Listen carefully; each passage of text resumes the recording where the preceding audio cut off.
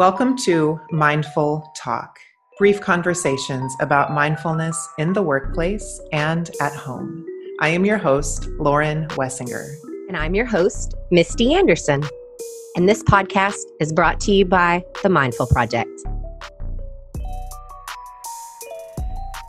The Mindful Project helps you elevate the culture of your business by bringing mindfulness practice to you and your staff through in-person and virtual learning. Contact us through our website, themindfulproject.co, for more information. Welcome to Mindful Talk. Today we're talking about mindful spending. Ooh, money, which is super scary and everybody hates talking about. Lauren has already expressed this. So Lauren, tell me right out of the gate, how do you feel about this topic? So in my head, I am a mindful spender and I want to be one, but in reality, I am super unorganized about spending. And I have been able, which I'll tell you about later, to trace it all the way back to how I grew up, which is such an interesting perspective on how we individually are about money. And so I was just having this conversation with my husband yesterday. I was like, we need somebody that we can hire to hold our hand through our family budget and spending and how to actually keep track. We have started this 25 times and we have failed miserably. We are not mindful about spending. It's really difficult. I think it's the ultimate mindful practice because, for years and years and years, you work so that you can make this money so that you can buy all these things. This is your head as a kid, right? My 8-year-old just wants to money it up so she can buy all the toys. But then you get older and you're like, oh, I am an adult. I can buy all the toys. And so things start to get overwhelming. You navigate. And what most people find is, I believe it goes back to how you were raised. And I think based on what I've discussed with my friends in the past, it's one of two things. You either turned out exactly like the people that raised you, or you went polar opposite. And you're rebel, we were super frugal. And so I am spending it and living it up large. So I started working at a bank in high school and worked a bank all through high school and then a bank all through college. And so basically 8 years in a bank. And I saw people's checking accounts and it was all very interesting to me. And in those formative years, going through high school and college, it was a really big eye opener for me because what I saw was fakers. I lived in a small town and these fakers would roll up and I thought that they were very affluent people in our community. Turns out they had $7 in their bank account. So early on, I'm like, gosh, I want to live I didn't know this is what I'm thinking, but this is what I was thinking. I want to live an authentic life for me. And I want that to reflect in all aspects of my life. And that's true to my money. And so if I'm carrying designer everything, but it's all on credit cards, that's not really an authentic life. And so it's up to me. And this is the biggest thing I learned. It's up to only me to make all of that happen. Not my spouse, not my parents, nobody. It's up to me. And so that was 23-year-old Misty. And she just kept on doing that. I took seminars on how to save your money and how to grow your financial wealth and retirements. And so I've always been really, I don't want to say into that, but I've always been really mindful of it. Then I would say about 4 years ago, I got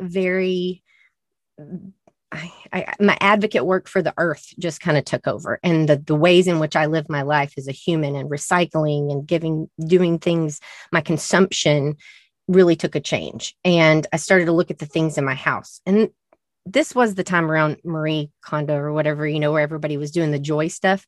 I've always done that. But what I started to look at was everything in my house and everything I bring in needs a reason, a really good reason. And there are time for treats. And so I have to be really disciplined about that. And there are times I want to click the Amazon button, click the Amazon button. And that is where mindfulness comes in. And I have that thought, and I'm like, no, we don't need that. It's okay. It's like a hit of dopamine. You're not going to be happy that you had this and that you spent the money, because we could use this money for this, because that's our long-term goal. And so I stop. And so I think personally, when I started thinking about this as a conversation topic, my mindfulness practice has helped my financial freedom a ton, a ton. And it was already pretty good because I was mindful of it just because of what I saw. But then once I really started practicing mindfulness, I got really good about setting goals and reaching those goals and figuring out like way what I wanted big picture. So it's kind of fun to have two varying sides of the conversation. She's not as, and I am. And I think a lot of people will find that sometimes in relationships. I mean, that's definitely the case in my relationship. Is that the case for you guys? It is, although we could both be more organized about it. Well, that's And good. That's kind of like a more partnership there. Yeah. And granted, I will say that we have the luxury of not being super organized about it. And I just want to recognize that as, I think that's a factor, you know, but I will say, even when I was eating 49-cent ramen, I was still this way. So maybe that's not a factor. I think the pattern has followed me from high school all the way through now, from being super broke to having a little bit of disposable income. We don't buy whatever we want, but like we have some wiggle room there. And I do trace it all the way back to, and this came from doing some of the exercises in this book, Money, A Love Story by Kate Northrup. Ooh. She says that we all have a childhood story about money that informs how we are today. And yours was your many years, formative years in banking, which I think is awesome.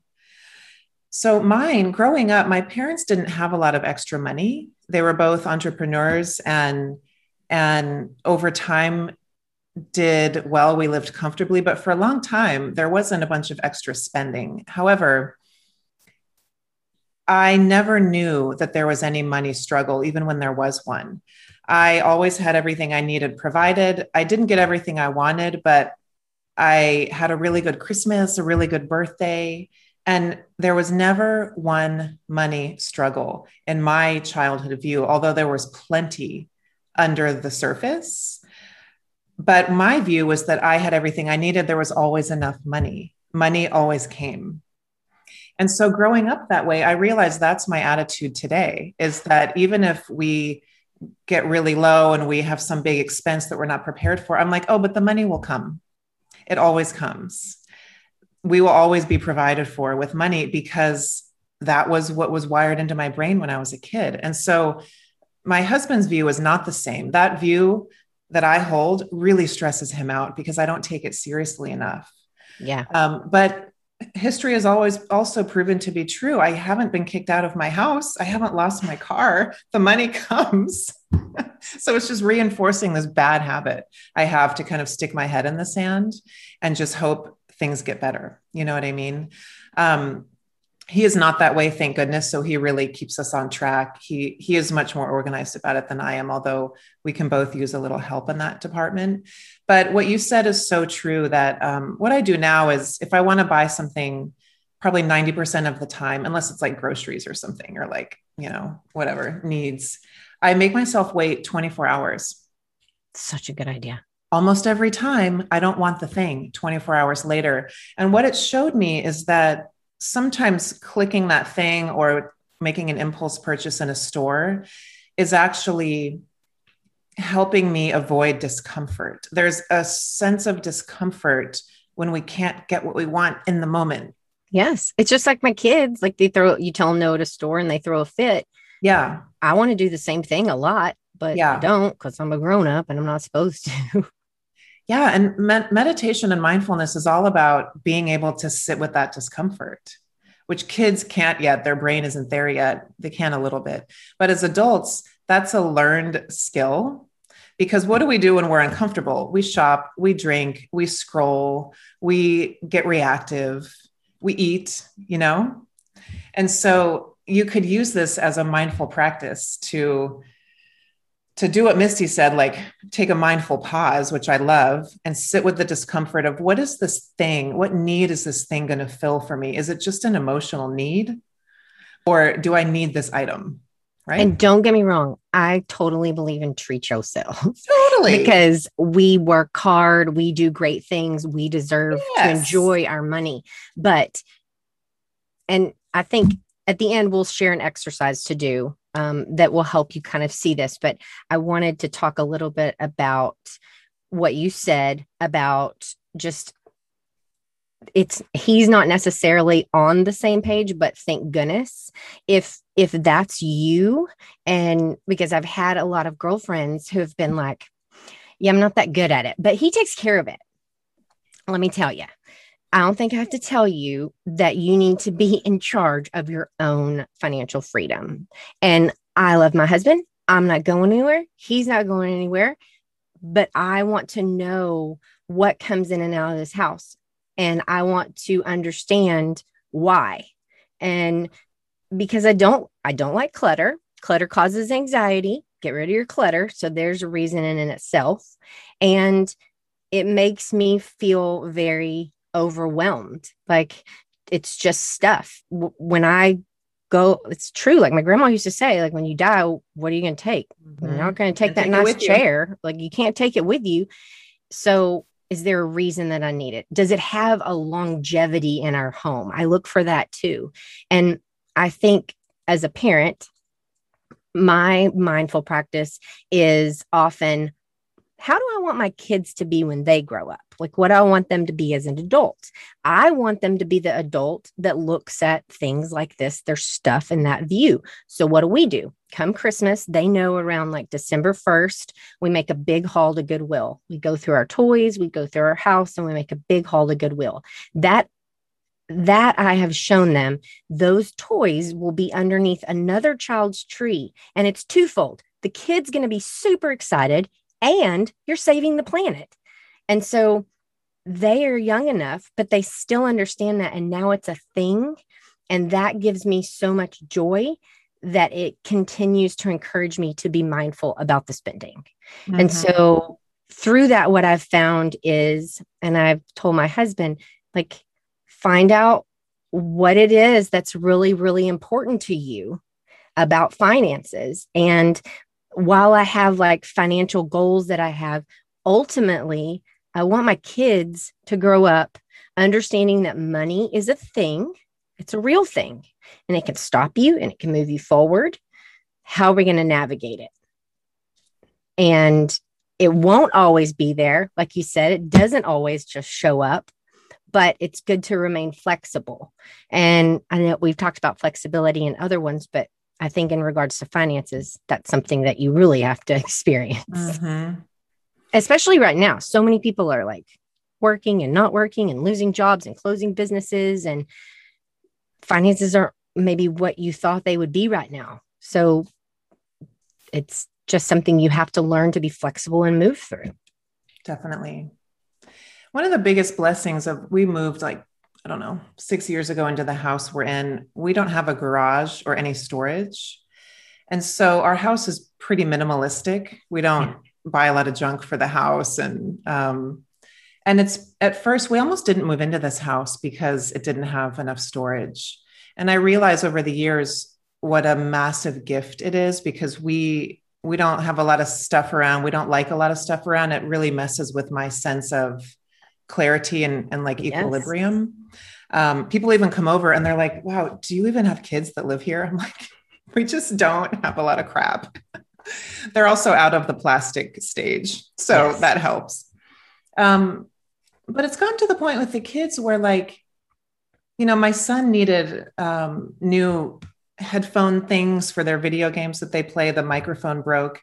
And over the weekend, they're maybe like $80. They're not cheap, these big headsets. And he needed a new one. And I was like, totally, I'll buy you that. You haven't asked for anything in like 6 months. And because he doesn't ask for anything, I'm like, I would love to buy you something. Even though he did have his own money and he spends his own money on certain things, more like experiences than things. And Yeah. it just felt really good to be like, wow, I can't even remember when the last time was that you actually wanted something. Um, he's also at an age where all he cares about is basketball and video games. And once you have basketball shoes, you don't really need much else. And video games happen online. So he just doesn't need stuff right now. Um, and so that was a nice feeling, to be able to treat him and not feel like he's been asking for stuff every week. And I'm like, God, he wants something else. We're at the learning what a dollar means, like how I Yeah. earn them and the chores. And we're getting started with all of that. And it's interesting to see which of your kids are money motivated and Totally. and which aren't, because Yep. it usually varies. And I'm happy to know that now because I want to help her navigate that. Like, she's a spender. Okay, so we're going to need to work on savings. Do you know? And like, nobody had those conversations with me. And so I think that part of mindful spending is having conversations with your family, sharing that with your kids, no matter the age that they are, and just making sure everybody's kind of on the same page.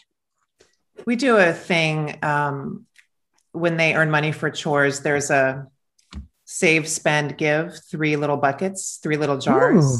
And so a third goes into save, a third goes into spend, and a third goes into give. And they get to decide who gets the money, like Saving Hope, which is a local animal rescue, is a big one right now. And then they save it for something big. Like my son is saving to go to Israel next summer or in 2 summers, and then spend. So there's always a little bit of spending money. So that went over with them really well. Okay. So you say that you're not great at this, yet that's some good parenting stuff. I can do it with them, not with me. Why is that? Do as I say, not as I do kind of thing. I totally get you. As we sit on this podcast, just know that we struggle with this too. Because part of mine is also, in the flexibility piece, is not being too rigid about it and realizing that, like I said, treat yourself. And so I have to have pep talks with myself about donuts. That's how and tight is not the word I like to use. I am very frugal. And I just believe that's just how I was raised. Yeah. It goes back to what you were saying. I'm very frugal. And so it has to have a reason, but then sometimes it's like they're donuts, but then I'm like, oh, but Misty, donuts have no nutritional value. They cost money. Their con list is so long. I love it. And I'm having a pro list over here. Like, the kids will be so excited, and it's quick and easy. You can get a coffee. And then suddenly I'm like, hey, crazy lady, it's donuts. It's a donut. You got $5 to go get some donuts. So go get them. And so funny. But those thoughts happen to everybody. Totally. But where the dividing line between mindfulness and not is, I stop myself and I work myself through that, and I make the U-turn and I go get the donuts. Go get the donut. Get the donut. Get the damn donut. I think that my husband knows that getting treats like that is just, and it's crazy. It's like $8, but that's just how I am. Yeah, and I have really big financial goals. And so yes, you do. $8 is like a big deal, I'm like, is. And so I think that way, but in the same time, life is meant to be enjoyed. Yeah. And it's important to be flexible and change direction. And that's really good for my personal growth. So it's interesting to share that about the donuts, because that literally is a really big conflict in my head often. I think it's important to know for your own self, do you need more flexibility or do you need more rigidity? Because obviously I could use a little rigidity, and I'm really aware of that. I could use a little, like with my business, I'm really good about it, but with personal and household, I somehow I'm a different person with it. It's really odd.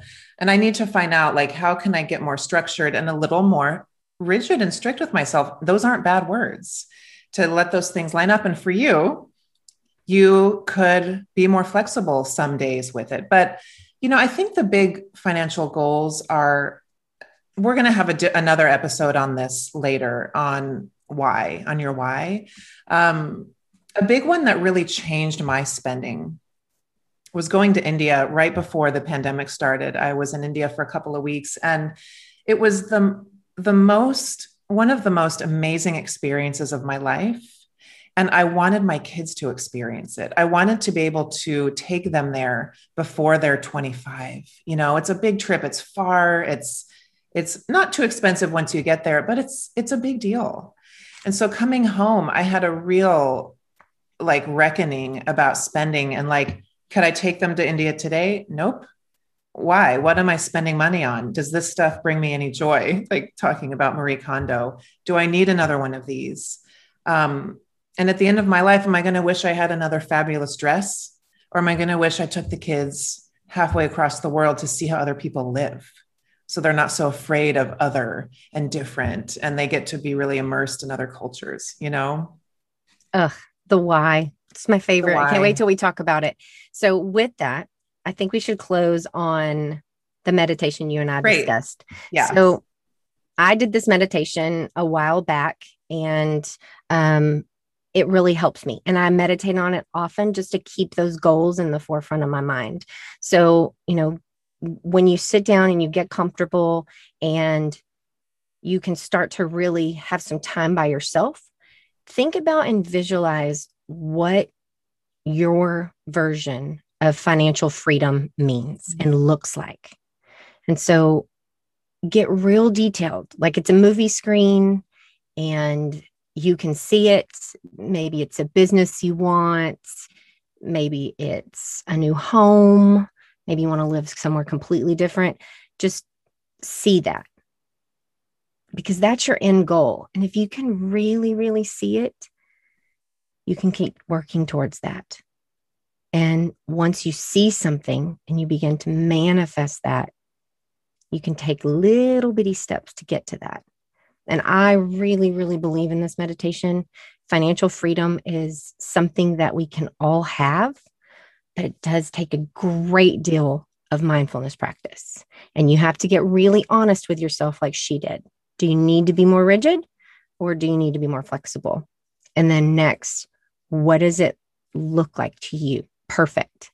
Because some people's perfect is a big, huge home and cars and boats. Some people want to live in a tiny house. Some people want to travel the world and live in Airbnbs. There's no right or wrong, but whatever it is, if you can see it, then you can start to work towards it. So I'd leave you with that, because that's really helped me. And I go back to it really often, because there are times like our refrigerator broke. So you got to buy a refrigerator. That's not like a non-negotiable. So annoying. I Yeah. know. But then a few days later, something broke on my laptop. Really majorly sucks. But like, I can get by without it. I hate it. Yeah. It's driving me bonkers. But every time I see that key missing, it's a mindfulness practice that like, it's just a freaking key, Misty. It's not that big a deal.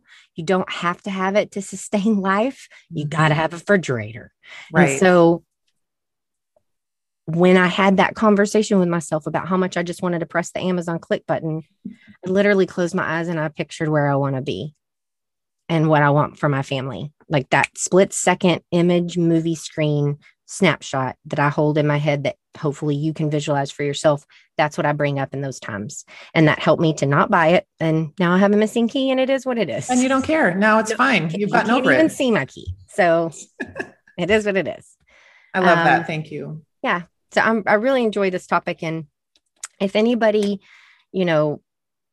wants to know just tips and tricks I have that I use, because I am really passionate about this. I guess it stems from my banking background now that I put it all together, but I'm here. Find me on social media. Yeah, find Misty about this topic, not me. I'm not a guru by any means, but I have like practical things that have helped me inch the way forward. Plus, I married a big spender, and I married a Marine with, champagne taste and a beer budget. Oh my God. And so I have navigated those waters for 10 years.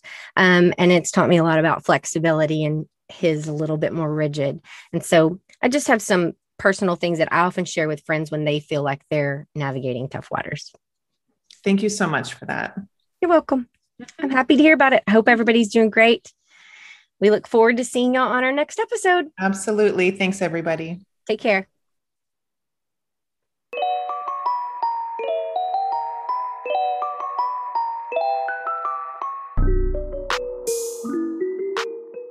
Thank you so much for listening to Mindful Talk. We don't take it lightly that you spent your time listening to our podcast, and we are forever grateful. If you'd like to support the podcast, please subscribe on your favorite podcast platform and leave us a rating and a review. Welcome to a more mindful way of living and working.